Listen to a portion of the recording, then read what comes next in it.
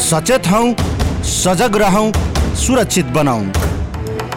तैयार रहनुहोस्, सुरक्षित बस्नुहोस्। CMG COVID-19 update.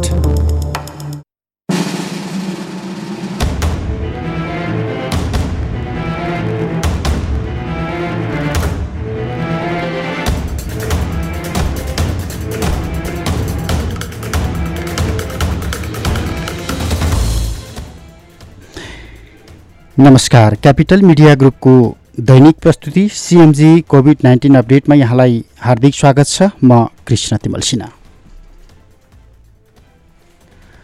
श्रोता, विश्वभर महामारीका रूपमा फैलिएको कोरोना भाइरसको संक्रमणबाट ज्यान गुमाउनेको संख्या 95,714 पुगेको छ, अर्थात् 1 लाखको नजिक पुगेको छ र 209 मुलुकमा कोरोनाको संक्रमण फैलिएको छ र पछिल्लो 24 घण्टाको विश्व स्वास्थ्य संगठनले राखेको तथ्याङ्क हेर्ने हो भने 85,010 अर्थात् झन्डै 1 लाख नयाँ संक्रमित थपिएका छन् र ज्यान गुमाउनेको संख्या 7,234 थपिएको छ।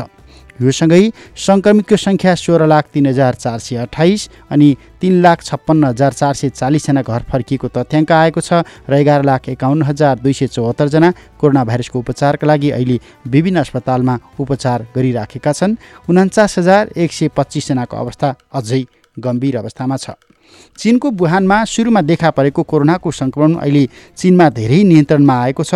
हिजो र अस्ति नयाँ संक्रमण दर अत्यन्तै कम भएपछि चीनमा आज 2 जनाको मात्रै मृत्यु भएको भन्ने समाचार आइराखेको छ। 63 जना नयाँ संक्रमित यो बीचमा भेटिएका छन् र चीनमा अहिले 1,160 जना मात्रै विभिन्न अस्पतालमा उपचार गराइराखेका छन्। तीमध्ये 186 जनाको अवस्था चिन्ताजनक छ। बाँकी उपचार गराइराखेका बिरामीको अवस्था सामान्य रहेको चीनको सरकार नजिक रहेको सरकारद्वारा सञ्चालित ग्लोबल टाइम्सले आफ्नो अनलाइन संस्करणमा समाचार उल्लेख गरेको छ।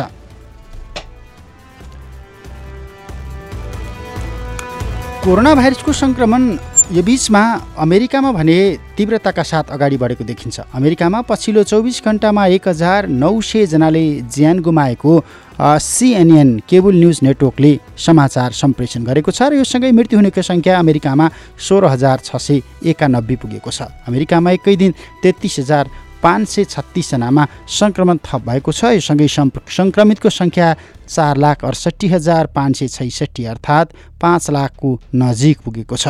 अमेरिकामा संक्रमितमध्ये 25,928 जना उपचारपछि निको भएर फर्किएका छन्। 10,011 जनाको अवस्था अहिले पनि गम्भीर छ। करिब 4,26,000 अहिले पनि उपचार गराइराखेका छन्। सुरुमा चीनमा देखिएको र चीनबाट फैलियो भनेर अमेरिका सरकारले आरोप लगाइराखेको यो भाइरस नियन्त्रणका लागि पर्याप्त सतर्कता र सावधानी अपनाउने समय हुँदाहुँदै अमेरिकी प्रशासन चुक्दाको परिणाम अहिले लाखौँ लाख अमेरिकी गम्भीर सङ्कटको जोखिममा धकेलिएका छन् र जीवन र मृत्युको सङ्घर्ष गर्नुपर्ने अवस्था आएको छ। चीनमा चरम अभाव सुरु भएको छ। स्वास्थ्य सामग्रीको चिकित्सकहरू उपचारमा जान डराइराखेको अवस्था छ र बजारमा कालोबजारी सुरु भयो र अमेरिकाको इतिहासमै सबैभन्दा धेरै बेरोजगार देखिए भनेर अन्तर्राष्ट्रिय सञ्चार माध्यमहरूले समाचार सम्प्रेषण गरिराखेका छन्।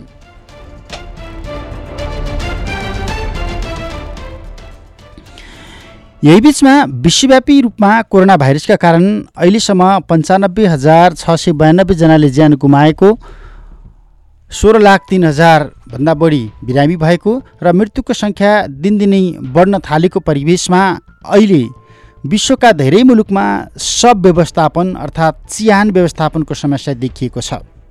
परिकल्पना गर्नुहोस्, हरेक रात 2,000 भन्दा बढी मानिस अमेरिकामा मरिराखेका छन्। हरेक दिन 2,000 भन्दा बढीको ज्यान गइराखेको छ, तथ्याङ्क आइराखेको छ।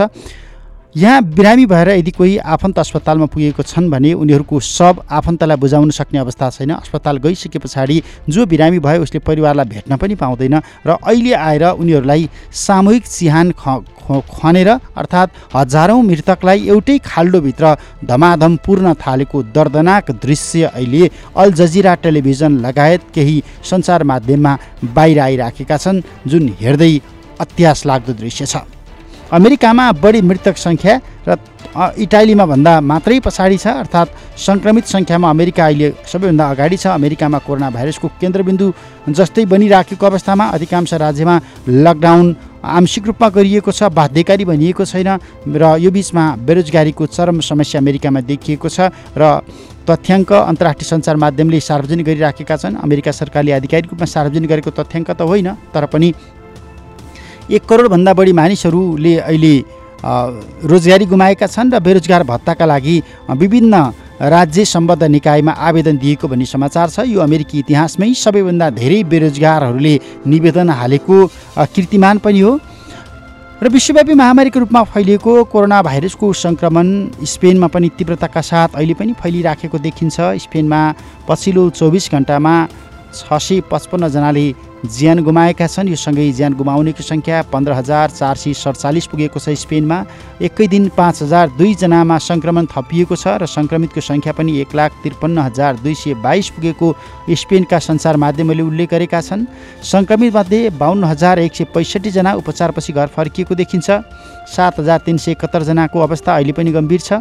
85,610 जनाको विभिन्न अस्पतालमा उपचार भइराखेको अन्तर्राष्ट्रिय सञ्चार माध्यमहरूले जनाएका छन्।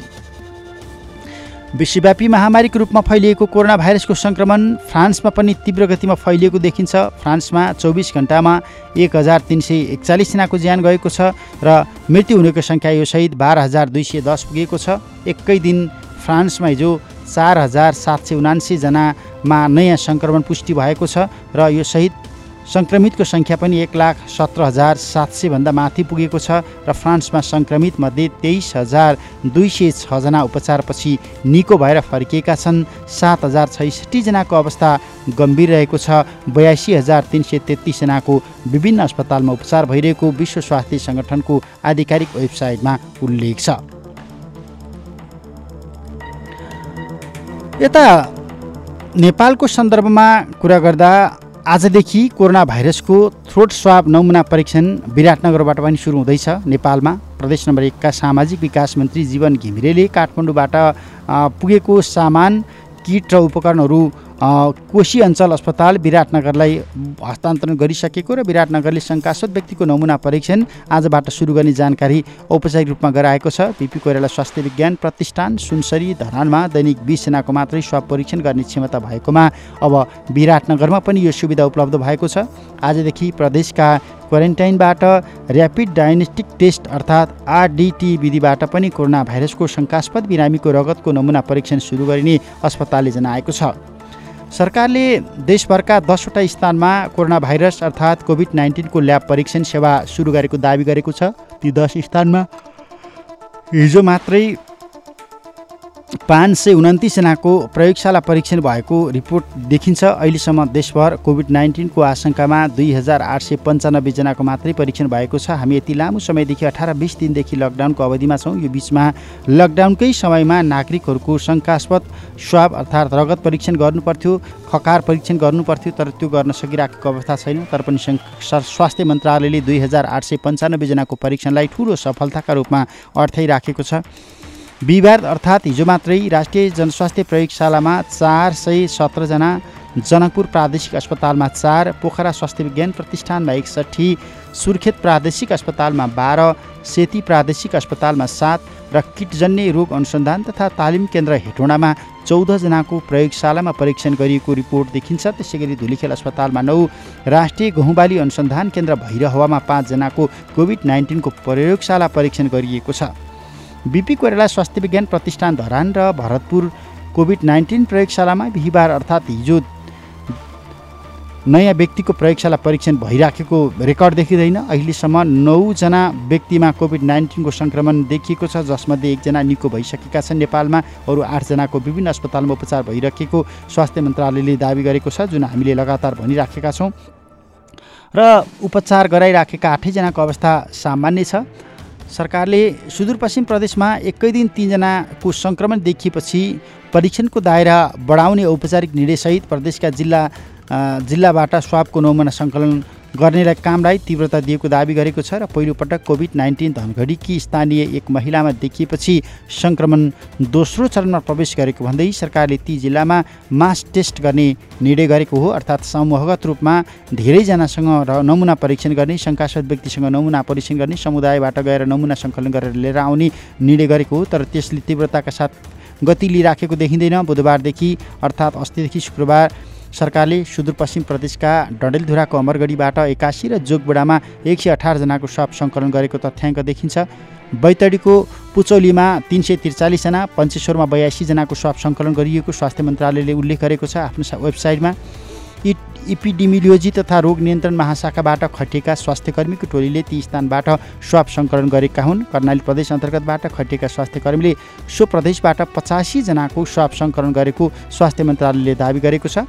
स्वास्थ्य मन्त्रालयले कैलाली र कञ्चनपुरमा र्यापिड डायग्नोस्टिक टेस्ट सुरु भएको जनाएको छ। शुक्रबार अर्थात् आज डोटी, अछाम, बाजुरा अनि शनिबार भोलि बैतडी, बझाङ र दार्चुलामा र्यापिड डायग्नोस्टिक टेस्ट सुरु गर्ने नेपाल सरकारको तयारी छ। प्रदेश सरकारले त्यही अनुसार तयारी गरिराखेको स्वास्थ्य मन्त्रालयले दाबी गरेको छ।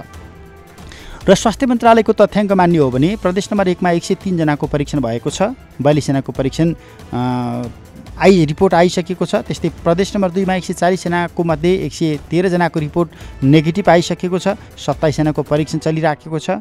बागमती प्रदेशमा, जुन प्रदेशमा हामी अहिले केन्द्रीय स्टुडियोबाट बोलिराखेका छौँ, काठमाडौँ आसपासको जिल्ला, 281 जनाको परीक्षण भइराखेको छ भने 374 जनाको परीक्षण रिपोर्ट आइ पनि सकेको छ। गण्डकी प्रदेशमा 259 जनामध्ये 2 जनामा कोरोना सङ्क्रमण पोजिटिभ आएको छ भने 135 जनाको परीक्षण रिपोर्ट नेगेटिभ आएको छ। 122 जनाको परीक्षण भइरहेको छ। प्रदेश 5 मा 152 मध्ये 225 जनाको परीक्षण रिपोर्ट नेगेटिभ आएको छ। 27 जनाको नमुना परीक्षण भइराखेको छ। यस्तै कर्णाली प्रदेशमा 104 जनाको नमुना परीक्षण गर्दा नेगेटिभ आएको छ भने 85 जनाको नमुना परीक्षण अहिले काठमाडौँका ल्याबमा परीक्षणको लागि पठाइँदैछ भनेर भनिएको छ। यस्तै सुदूरपश्चिम प्रदेशमा 1225 जनाको नमुना सङ्कलन गरिएको छ, जहाँ 4 जनामा सङ्क्रमण देखिएको छ र 3 जना बाहिरबाट आएका र 1 जना स्थानीयमा सङ्क्रमण देखिएपछि उनीहरूको सेती प्रादेशिक अस्पतालमा अहिले पनि उपचार चलिराखेको छ। र सुदूरपश्चिम प्रदेशमा 180 जनाको परीक्षण रिपोर्ट नेगेटिभ आएको छ। 817 जनाको परीक्षण अहिले पनि भइराखेको छ। र बिहिबार अर्थात् हिजो सङ्कलन गरिएको 624 नमुना परीक्षणका लागि काठमाडौँ पठाइँदै गरेको सुदूरपश्चिम प्रदेश सरकारले जनाएको छ। यही बिचमा कोरोना भाइरसबाट सङ्क्रमित 8 जनाको विभिन्न अस्पतालमा उपचार भइराखेको अवस्थामा उनीहरू सबैको अवस्था सामान्य रहेको उपचारमा खटिएका चिकित्सकहरूले बताएका छन्। नेपालमा अहिलेसम्म 9 जनामा कोरोना भाइरसको सङ्क्रमण पुष्टि भएको छ। 1 जना निको भएर सामान्य जीवनमा फर्किसकेका छन्। 4 जनाको सेती प्रादेशिक अस्पतालमा अहिले पनि उपचार भइराखेको छ। सुदूरपश्चिमका पहिलो सङ्क्रमित दुबईबाट फर्किएका धनगढी उपमहानगरपालिका 5 का एक 34 वर्षीय युवक 2 सातादेखि उक्त अस्पतालमा अहिले पनि उपचार गरिराखेका छन्। उनकै 34 वर्षीय भाउजू कोइलालीको लम्की चुहा नगरपालिका 9 का 21 वर्षीय युवक र कञ्चनपुरको बेदकोट नगरपालिका 10 का 41 वर्षीय पुरुषको पनि चैत 22 गतेदेखि सोही अस्पतालमा उपचार भइराखेको छ। विश्वव्यापी महामारीका रूपमा फैलिएको कोरोना सङ्क्रमणको औषधि अहिलेसम्म पत्ता नलागिराखेको अवस्थामा छिमेकी मुलुक भारत र सङ्क्रमण धेरै फैलिएको अमेरिका जस्ता मुलुकले कोरोना सङ्क्रमित बिरामीलाई विभिन्न वैकल्पिक औषधिहरू धमाधम प्रयोग पनि गरिराखेका छन्। तर नेपालमा पनि कोरोना सङ्क्रमण देखिएका बिरामीलाई अहिलेसम्म कुनै पनि औषधि प्रयोग नगरिएको र गाइडलाइन पनि नबनाइएको चिकित्सकले बताएका छन्। चिकित्सकहरूका अनुसार उपचारमा संलग्न चिकित्सकहरूले बिरामीको अवस्था हेरेर यदि त्यो जटिल छ भने मलेरिया र बाथरोगको उपचार पद्धति अपनाउने गरेको र औषधि प्रयोग गर्ने गरेको दाबी गरिराखेका छन्। अहिले सेती अञ्चल अस्पतालमा आकस्मिक कक्ष विभागका प्रमुख समेत रहेका र सङ्क्रमितको उपचारमा खटिएका चिकित्सक डाक्टर जगदीश जोशीका अनुसार अहिले यो अस्पतालमा उपचार गरिराखेका 4 जनाको अवस्था सामान्य छ र अहिले कुनै पनि औषधि उनीहरूलाई प्रयोग गर्नु परिराखेको छैन। तर गम्भीर भएमा विकल्पहरू चिकित्सकहरूले तय गरिराखेका छन्। उता भारतको कुरा गर्दा किनकि हामी प्रदेशवाइज कुरा गरिराखेका छौँ, कुन प्रदेशमा कति सङ्क्रमित छन्, कुन प्रदेश कति जोखिम छ भन्ने एउटा त्यो आँकडा पनि हो। तर विशेष गरी अहिले जहाँ जहाँ सङ्क्रमण दर देखिराखेको छ, सङ्क्रमणको आशंका गरिराखेको छ, त्रास फैलिराखेको छ, त्यो भारतसँग सिमाना जोडिएको क्षेत्र पनि हो र नेपाल भारत सीमा खुल्ला पनि छ। त्यस हिसाबमा अहिले पछिल्लो समयमा भारतमा कोभिड-19 को सङ्क्रमित र सङ्क्रमणबाट मर्नेको सङ्ख्या बढ्दै जाँदा नेपालतर्फ त्यसको त्रास र चिन्ता बढिराखेको छ। बिहिबार मात्रै पनि भारतमा कोरोना भाइरस सङ्क्रमणका कारण 48 जनाको मृत्यु भएको छ। 809 जना नयाँ सङ्क्रमित थपिएको देखिन्छ। अप्रिल 1 यता भारतमा औसत दैनिक 500 भन्दा बढी कोरोना भाइरस सङ्क्रमित थपिँदै गएका छन् र अप्रिल 1 मा भारतमा 601 जना नयाँ बिरामी देखिएका थिए। भोलिपल्ट अर्थात् अप्रिल 2 मा 545 जनामा यो भाइरस देखियो। अप्रिल 3 मा 516 जना कोरोना भाइरसका नयाँ बिरामी थपिए र उनीहरूको विभिन्न अस्पतालमा उपचार भइराखेको छ। अप्रिल 4 मा आइपुग्दा 529 जनामा फेरि भाइरस थप देखियो। अप्रिल 5 का दिन थप 701 जनामा कोरोनाको सङ्क्रमण पुष्टि भयो। अप्रिल 6 का दिन नयाँ 489 जनामा कोरोनाको सङ्क्रमण पुष्टि भएको भारतीय स्वास्थ्य मन्त्रालयको आधिकारिक तथ्याङ्कमा देखिन्छ। त्यस्तै अप्रिल 7 मा भारतमा 573 जना कोरोना भाइरसका बिरामीहरू थपिए। अप्रिल 8 मा यो सङ्ख्या 565 पुग्यो। 9 अर्थात् बिहिबार हिजो भारतमा 809 जना नयाँ सङ्क्रमित भेटिएका छन्। अर्थात् सङ्क्रमण दर हरेक दिन एक साता यता बढिराखेको देखिन्छ र कोरोना भाइरस सङ्क्रमितको सङ्ख्या युरोप र अमेरिकामा जस्तै बढिराखेका कारण केही दिनभित्रै भारत कोरोना भाइरसको नयाँ एपिसेन्टर बन्न सक्छ भनेर विश्व स्वास्थ्य सङ्गठनले यो बिचमा चेतावनी समेत दिइराखेको छ। यदि त्यो भयो भने श्रोता त्यो हाम्रा लागि पनि सबैभन्दा ठुलो दुर्भाग्यपूर्ण हुन्छ। त्यो विशेष गरी 2 नम्बर प्रदेशका लागि, 5 नम्बर प्रदेशका लागि, सुदूरपश्चिम प्रदेशका लागि र अधिकांश प्रदेशका लागि यो दुर्भाग्यपूर्ण हुन्छ। भारतसँग खुल्ला सिमाना छ। भारतमा रहेका श्रमिक नेपालीहरू धमाधम लुकी छिपी चोर बाटोबाटै भए पनि घर फर्किराखेका छन्। नेपाली श्रमिक मात्रै होइन, भारतका विभिन्न यो कोभिड-19 प्रभावित जिल्लामा रहेका भारतीय नागरिक समेत अहिले लुकी छिपी सुरक्षाका लागि चोर बाटो भएर नेपाल प्रवेश गरिराखेको भन्ने समाचार पनि आइराखेको छ। किनकि नेपालसँग सिमाना जोडिएको भारतको बिहार, पश्चिम बङ्गाल लगायतका क्षेत्रमा थुप्रै भारतीय नागरिकसँग नेपालको नागरिकता पनि छ। उनीहरू नेपाली नागरिक हो भनेर दाबी गर्दै सहजै रूपमा नेपाल प्रवेश गर्न सक्छन्। त्यसकारण हामी भनिराखेका छौँ यो समस्या निकट भविष्यमा एक साताकै बिचमा गम्भीर बन्न सक्छ। त्यसकारण सरकार सीमा क्षेत्रमा, भारतसँग सिमाना जोडिएको क्षेत्रमा कर्फ्यू आदेश जारी गरेर हुन्छ अथवा सेना परिचालन गरेर हुन्छ। आउट जाउतलाई पूर्ण रूपमा बन्देज लगाउनुपर्छ। होइन भने यो महामारीले नेपालको पश्चिमको पहाडलाई नराम्रोसँग टिप्नेछ, 2 नम्बर प्रदेशलाई टिप्नेछ र समग्र मुलुकको जनस्वास्थ्यका क्षेत्रमा गम्भीर सङ्कट निम्तन सक्छ। हामीले पटक पटक भनिराखेका छौँ। किनकि बिहिबार एकै दिन भारतमा 48 जनाको मृत्यु भएको छ र बुधबार यो सङ्ख्या 18 मा सीमित थियो। यो तथ्याङ्क हेर्दा भारतमा ज्यान गुमाउनेको सङ्ख्या अत्याधिक बढिराखेको छ। किनकि मङ्गलबार 24 जनाको ज्यान गएको देखिन्छ, बुधबार 18 जनाको ज्यान गएको थियो, बिहिबार 48 जना पुगेको छ र पछिल्लो 10 दिनमा भारतमा कोरोना भाइरसको सङ्क्रमित मृत्यु हुने सङ्ख्या तीव्रताका साथ वृद्धि भइरहँदा भारत सरकारले 21 दिने जारी लकडाउनको समय अवधि थप्ने पूर्व तयारी समेत गरिसकेको देखिन्छ। यो अवस्थामा नेपाल सरकार, सीमा क्षेत्रका प्रदेश सरकार, स्थानीय नागरिक र सुरक्षा निकाय सचेत र सतर्क बन्नुको विकल्प छैन। होइन भने भारतमा फैलिराखेको यो महामारीले नेपाललाई पनि बढार्न सक्छ। कोरोना भाइरसको सङ्क्रमण फैलिन नदिन सरकारले अहिले त लकडाउन लगाइराखेको छ। लकडाउनको आज 18औं दिन पनि हामी भोगिराखेका छौँ र अहिलेसम्म आइपुग्दा सर्वसाधारणको दैनिकी अत्यन्तै कठिनपूर्ण बनिराखेको छ र लकडाउनको पालना गर्दा विशेष गरी दैनिक ज्यालादारी गर्नेहरूको जीवन कठिन बनेको छ। सहजै राहत पाउन नसकेका कारण उनीहरूको चुलो निम्न थालेको अवस्था छ। स्थानीय सरकारले, स्थानीय प्रशासनले दैनिक ज्यालादारी गर्ने न्यून आय भएकाहरूको पहिचान गरेर उनीहरूलाई राहत वितरण गर्ने त भनिराखेको छ, तर पहिचान गर्न सकिराखेको छैन। धनीले समेत पनि अहिले यो राहतको अवसर लुटिराखेका छन्। लकडाउनले जहाँ छ त्यहाँबाट सम्बन्धित ठाउँमा जान नपाएकाहरूलाई झन् समस्या देखिराखेको छ। उनीहरूले कति बेला लकडाउन खुल्छ भन्दै प्रहरीको 100 र 103 मा पटक पटक सम्पर्क गरिराखेका छन् र यो सङ्ख्या हरेक दिन बढिराखेको प्रहरी पनि बताइराखेको छ र सरकारले कुनै समय नै नदिकन चाहिँ 10 गते बेलुकीको समयमा 11 गते बिहान 6 बजीदेखि लकडाउन भन्ने निर्णय गरेपछि लाखौँ नागरिक समस्यामा परेका हुन्। उनीहरू सहरभित्र थुनिएका छन्। उनीहरूलाई जाने व्यवस्था गर्न नसक्दा अहिले यो समस्या झन्झन विकराल बनिराखेको छ।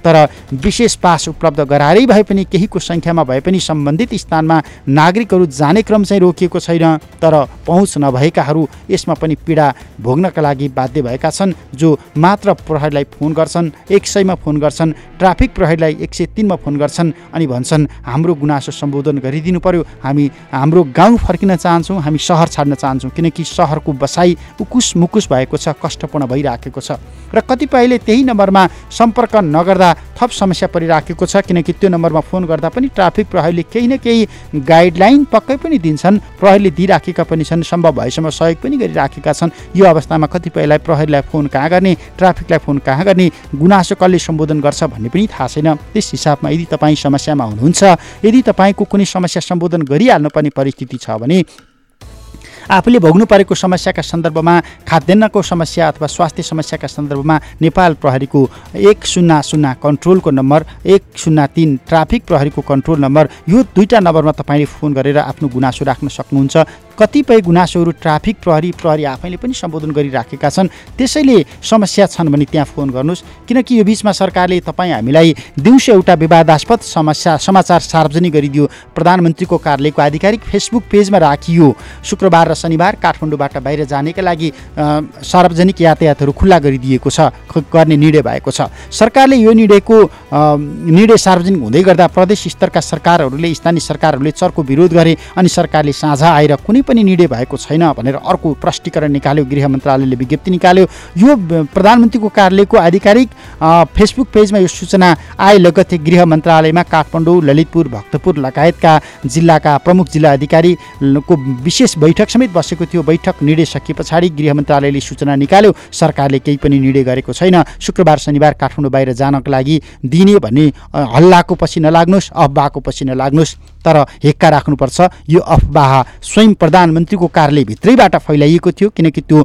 प्रधानमन्त्रीको कार्यालयको आधिकारिक फेसबुक पेजमै पोस्ट भएको सूचना हो। पछि त्यसलाई अपडेट गरियो। यसभन्दा अगाडि यो निर्णय भएकोमा उक्त निर्णय अन्ततः रद्द गरिएको छ भनेर स्वयं प्रधानमन्त्रीको कार्यालयको आधिकारिक वेबसाइटमा राखिएको समाचार थियो। तर पछि उपप्रधान तथा रक्षा मन्त्री आफैले विज्ञप्ति निकालेर सामाजिक सञ्जालबाट आह्वान गरे। केही सञ्चार माध्यमले अफवाह फैलाए, त्यो अफवाहको पछि नलाग्नु, सरकारले केही पनि निर्णय गरेको छैन। तर बुझ्नै पर्छ यो अफवाह बिहिबार दिउँसो नेपाल सरकार आफैले फैलाएको थियो। जुन केही घण्टा नबित्दै त्यो सूचनाको प्रभाव औचित्य सकियो र सरकारले अन्ततः त्यो होइन भनेर सच्याउनु पर्यो। सरकारको चौतर्फी आलोकाचो निर्णयका रूपमा यसलाई लिएको छ। नोभल कोरोना रोकथाम तथा नियन्त्रण उच्च स्तरीय समन्वय समितिले उपत्यकाबाट बाहिर खोज्नेलाई 2 दिन जानका लागि बाटो खोलिदिने भनेर सरकारलाई सिफारिस पनि गरेको हो। त्यसलाई फेरि पनि निर्णय स्थगित गरिएको प्रधानमन्त्री कार्यालयको आधिकारिक फेसबुक पेजमा अहिले राखिराखिएको छ। त्यति मात्र होइन, त्यसपछि आधिकारिक फेसबुक पेज नै गायब पारिएको अवस्था पनि रह्यो। योभन्दा सरकारको अफवाह फैलाउने गलत कदम के हुन सक्छ?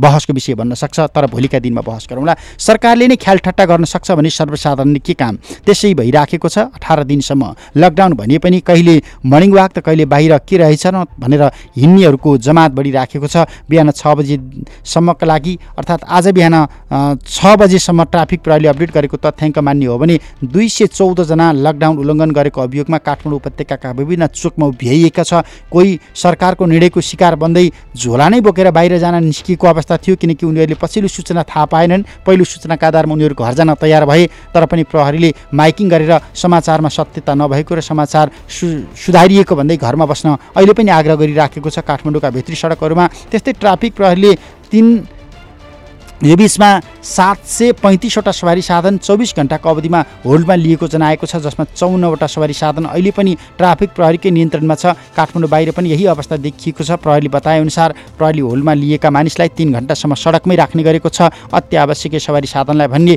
अहिले पनि निर्वाध रूपमा ट्राफिक प्रहरीले चल्न दिइराखेको अवस्था छ। श्रोता, तपाईँ कोभिड-19 अपडेट, ट्राफिक सुरक्षा, नागरिकको दैनिकी, स्वास्थ्य लगायतका विविध आयामसँग जोडिएका विविध जानकारी यो एउटै बसाइमा पाउँदै आउनु भएको छ। हामीले तपाईँलाई विश्वव्यापी कहर कोरोनाको महामारी का बीचमा कस्तो छ नेपालको अवस्था, कस्तो छ विश्वको अवस्था, सतर्कताका लागि हामीले के अपनाइराखेका छौँ, के गर्न सकिन्छ लगायतका प्रसङ्ग र सन्दर्भहरू लगातार जोड्दै आएका छौँ। यही सन्दर्भमा हामी भनिराखेका छौँ नेपाल बाहेक बाहिर रहेका लाखौँ लाख नेपालीहरू अहिले कोरोनाको कहर र महामारीका बीचमा थुलिएका छन्, त्रसित छन्। उनीहरूको त्रासको मनोविज्ञानबाट उनीहरू मात्रै त्रसित छैनन्, उनीहरूको नेपालमा रहेको परिवार त्रसित छ। त्यसकारण उनीहरूलाई राहतका लागि, उद्धारका लागि सरकारको भूमिका के हुन्छ, सरकारले के गर्न सक्छ भनेर आवाज र गुनासो उठिराखेको छ। तर सरकारले अहिलेसम्म चीनको वुहानमा अलपत्र परेका नेपाली विद्यार्थीहरूलाई उद्धार गरेको एउटा खेप बाहेक त्यसबाहेक अरू कुनै पनि नेपालीलाई उद्धार गर्न सकिराखेको अवस्था छैन। तर हामी हरेक दिन समाचार देखिराखेका छौँ नेपालमा रहेका थुप्रै विदेशी नागरिकलाई सम्बन्धित मुलुकका सरकारले विशेष विमानबाट दिनदिनै लगिराखेका छन् चार्टर फ्लाइटबाट। यो राज्य हुनुको नाताले राज्यले नागरिकप्रति देखाउनु पर्ने जिम्मेवारी हो, जुन जिम्मेवारी नेपाल सरकारले देखाउन सकिराखेको छैन। लकडाउनका कारण नेपालमा अलपत्र परेका विदेशीलाई स्वदेश फर्काउन आज पनि काठमाडौँमा कोरिया, जापान र बेलायतका दूतावासले 3वटा चार्टर उडान गरिराखेका छन्। नागरिक उड्डयन प्राधिकरणका उपमहानिर्देशक राजकुमार छेत्रीका अनुसार काठमाडौँमा रहेका यी 3 मुलुकका दूतावासहरूको अनुरोधमा शुक्रबार अर्थात् आज 3वटा अन्तर्राष्ट्रिय चार्टर उडान हुन लागेका छन्। काठमाडौँ स्थित संयुक्त अधिराज्य बेलायतले आफ्ना नागरिकका लागि टाइटन इयरको जहाज आज दोस्रो पटक काठमाडौँमा ल्याउँदैछ। प्राधिकरणका अनुसार 265 यात्रु क्षमतायुक्त विमान दिउँसो 1 बजे काठमाडौँ आएर दुबई हुँदै बेलायतको लन्डन फर्किनेछ। काठमाडौँ स्थित बेलायती राजदूतावासका राजदूत निकोला पोलिटले ट्विटरमा चार्टर उडानमा सबै सिट भरिएको जनाउँदै अर्को साता दूतावासकै पहलमा तेस्रो चार्टर उडान हुने जानकारी गराएकी छन्। अर्को साताका लागि हुने उडानको मिति पनि अहिलेसम्म तोकिएको छैन। यसरी बेलायतले नेपालमा रहेका आफ्ना नागरिकलाई उद्धार गरिराखेको छ, जबकि बेलायत कोरोना सङ्क्रमणको इपिसेन्टर बन्न सक्ने त्रासमा छ। बेलायतका प्रधानमन्त्री आफै आइसियुमा उपचार गराइराखेका छन्। केही निको भएर आइसियु बाहिर निकालिएको भन्ने समाचार पनि आइराखेको छ। यो तुलनामा नेपाल सुरक्षित छ, नेपालमा रहेका आफ्ना नागरिकहरू सुरक्षित छन् भन्ने एका हुँदै पनि सरकारले आफ्ना नागरिकहरू यो महामारीको समयमा मुलुक बाहिर नहुन्, परिवारबाट टाढा नहुन् र सामाजिक दूरी कायम गर्दै गर्दा पारिवारिक दूरी टाढा नहोस् भन्ने हिसाबमा धमाधम चार्टर गरिराखेको छ। यसबाट नेपाल सरकारले आफ्नो क्षमता बलबुताले भएअनुसार कम्तीमा सोच्न सक्छ, किनकि यो बिचमा यदि नेपाल सरकारले आवश्यक पहल गरेको थियो भने थुप्रै मुलुकमा नेपाल वायु सेवा निगमको विशेष विमानले विशेष उडान भरिराखेका छन्। सम्बन्धित मुलुकसँग समन्वय गरेर त्यहाँ अलपत्र परेका नेपाली नागरिकलाई उक्त चार्टर विमान जुन खाली नेपाल फर्किराखेको छ उनीहरूलाई नेपाल फर्काउन सक्थ्यो सरकारले। नेपाल फर्काइसके पछाडि एउटा निश्चित सामाजिक दूरी कायम गरेर पारिवारिक दूरी कायम गरेर क्वारेन्टाइनमा उनीहरूलाई सुरक्षित राखेर निश्चित समयपछि घर परिवारसँग मिलन गराउन सक्थ्यो सरकारले, जुन सरकारले सक्ने सम्भावना हुँदै पनि गरिराखेको छैन। त्यसकारण सामाजिक सञ्जालमा सरकारको इच्छा शक्तिका सन्दर्भमा चरम वितृष्णा र आक्रोश पोखिराखेको छ। तर युरोपियन युनियनले नेपाली वायु सेवा कम्पनीहरूलाई लगाएको निषेधका कारण निगमको जहाज भने चार्टर गर्न नमिल्ने भन्दै अहिले धमाधम आफ्नै मुलुकका चार्टर फ्लाइटहरू गराइराखेका छन्। अध्यागमन विभागका महानिर्देशक रमेश केसीका अनुसार 253 बेलायती नागरिकलाई लिएर बुधबार टाइटन एयरकै पहिलो चार्टर विमान काठमाडौँबाट लन्डन गएको थियो। टाइटन बेलायती चार्टर वायु सेवा कम्पनी हो। रित्तै लन्डनबाट आउने उक्त विमान दुबईमा टेक्निकल ल्यान्डिङ अर्थात् इन्धन भर्नका लागि रोकिन्छ र काठमाडौँ फर्किँदा पनि दुबई हुँदै लन्डन जानेछ। यस हिसाबमा बेलायतमा महामारी फैलिएको छ। बेलायतमा थुप्रै नेपालीहरू 4-5 जना नेपालीको ज्यान गएको छ, थुप्रै बिरामी छन् र थुप्रै नेपाली विद्यार्थी पनि अलपत्र परेका छन्, चिकित्सकहरू त्यहीँ रोकिएका छन्। यो अवस्थामा दुबईबाट हुँदै अथवा बेलायतबाट आउने यी र यस्ता विमानमा आफ्ना नागरिकलाई केही हदसम्म त फर्काउन सक्थ्यो नि सरकारले, यदि सरकारमा इच्छा शक्ति थियो भने, यदि त्यहाँ कुटनीतिक नियोगहरू थिए र कुटनीतिक नियोगले राम्रो ढङ्गबाट त्यहाँनिर कोअर्डिनेसन गर्न सकेको भए ती नेपालीहरू कम्तीमा केही स्वदेश फर्किन सक्थे। त्यो पनि सरकारले गरेन। तर काठमाडौँबाट फर्किँदाखेरि उनीहरू आफ्नै नागरिक लिएर जान्छन्। त्यस्तै भइराखेको छ। नेपाल वायु सेवा निगमको विमान विशेष चार्टर फ्लाइटका साथ विश्वका थुप्रै मुलुकमा यो बिचमा गइसकेको छ र त्यहाँबाट फर्किँदा उरित्तै आउँछ। त्यहाँनिर नेपाल सरकार थियो भने नेपाल सरकारले त्यहाँबाट आफ्नो नागरिकलाई फर्काउनको लागि पहल गर्न सक्थ्यो।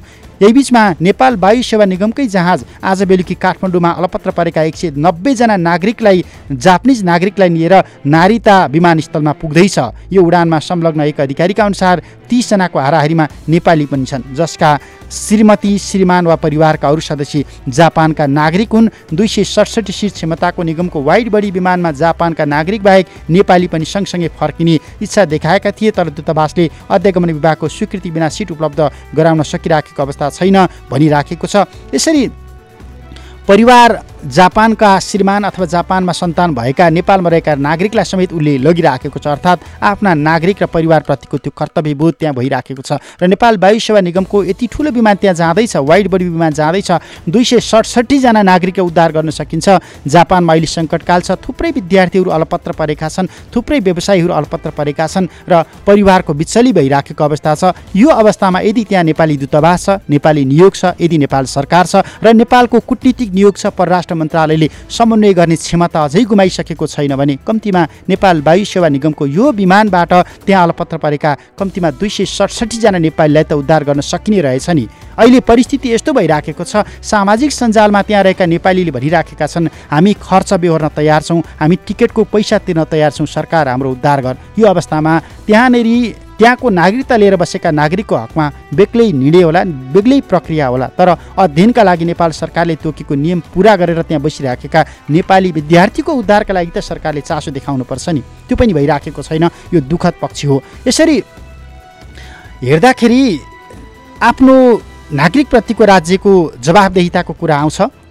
हामीले भनिराखेका छौँ पटक पटक नेपाल वायु सेवा निगमको विमानले चार्टर फ्लाइट गरिराखेको छ विश्वका थुप्रै मुलुकमा, थुप्रै सहरमा, जहाँ नेपालीहरू आफ्नो राष्ट्र सम्झिएर, सरकार सम्झिएर, परिवार सम्झिएर विक्षिप्त अवस्थामा कोरोनाको कहरका बिचमा बाँचिराखेका छन्। उनीहरूलाई उद्धार गरेर ल्याउनका लागि नेपाल ल्याइसकेपछि उनीहरूलाई एउटा निश्चित क्षेत्रमा क्वारेन्टाइनभित्र सुरक्षित राख्ने, परिवारबाट टाढा राख्ने, स्वास्थ्य प्रक्रियाहरू पुरा गराउने यी प्रक्रियाहरू छँदैछन्। अनुशासित ढङ्गबाट उनीहरू बस्न तयार हुन्छन् भने ल्याइदिनुपर्छ सरकारले। हामीले भनिराखेका छौँ यहाँनिर नेपाल सरकार सम्भावना हुँदाहुँदै पनि इच्छा शक्ति नभएका कारण चुकिराखेको छ। तर नेपाल सरकार चुक्दैमा विश्व चुक्दैन। हामी देखिराखेका छौँ विश्वका थुप्रै देशले आफ्ना नागरिकलाई धमाधम ओसारिराखेका छन्। तुलनात्मक रूपमा विश्वका थोरै सुरक्षित मुलुकको सूचीमा रहँदै पनि नेपालमा रहेका नागरिकलाई यसरी लैजानुपर्ने दबाव र बाध्यता त थिएन नि। तैपनि त्यो दायित्व हो, जिम्मेवारी हो, जुन दायित्व र जिम्मेवारीबाट सरकार चुकिराखेको अवस्थामा हामी चाहिँ नचुकौँ। हामी भनिराखेका छौँ घरभित्र बस्नु, लकडाउनको पालना गर्नु तपाईँ हाम्रो दायित्व हो, तपाईँ हाम्रो जिम्मेवारी हो र तपाईँ हाम्रो सुरक्षा पनि हो। त्यसकारण कोभिड-19 अपडेट क्यापिटल मिडिया ग्रुपको यो विशेष प्रसारणमा हामी तपाईँलाई फेरि पनि आग्रह गर्छौँ घरभित्र बस्नुहोस्, सुरक्षित बस्नुहोस्, लकडाउनको पालना गर्नुहोस्, आफू सुरक्षित रहनुहोस्, परिवारलाई सुरक्षित राख्नुहोस्, सङ्क्रमणबाट आफू र समुदायलाई जोगाउनुहोस्। कोभिड-19 अपडेट क्यापिटल मिडिया ग्रुपको यो विशेष प्रस्तुतिको आजको समय सकिएको छ। म कृष्ण तिमलसिना पनि बिदा हुन्छु। क्यापिटल एफएम सुन्दै रहनुहोला। नमस्कार।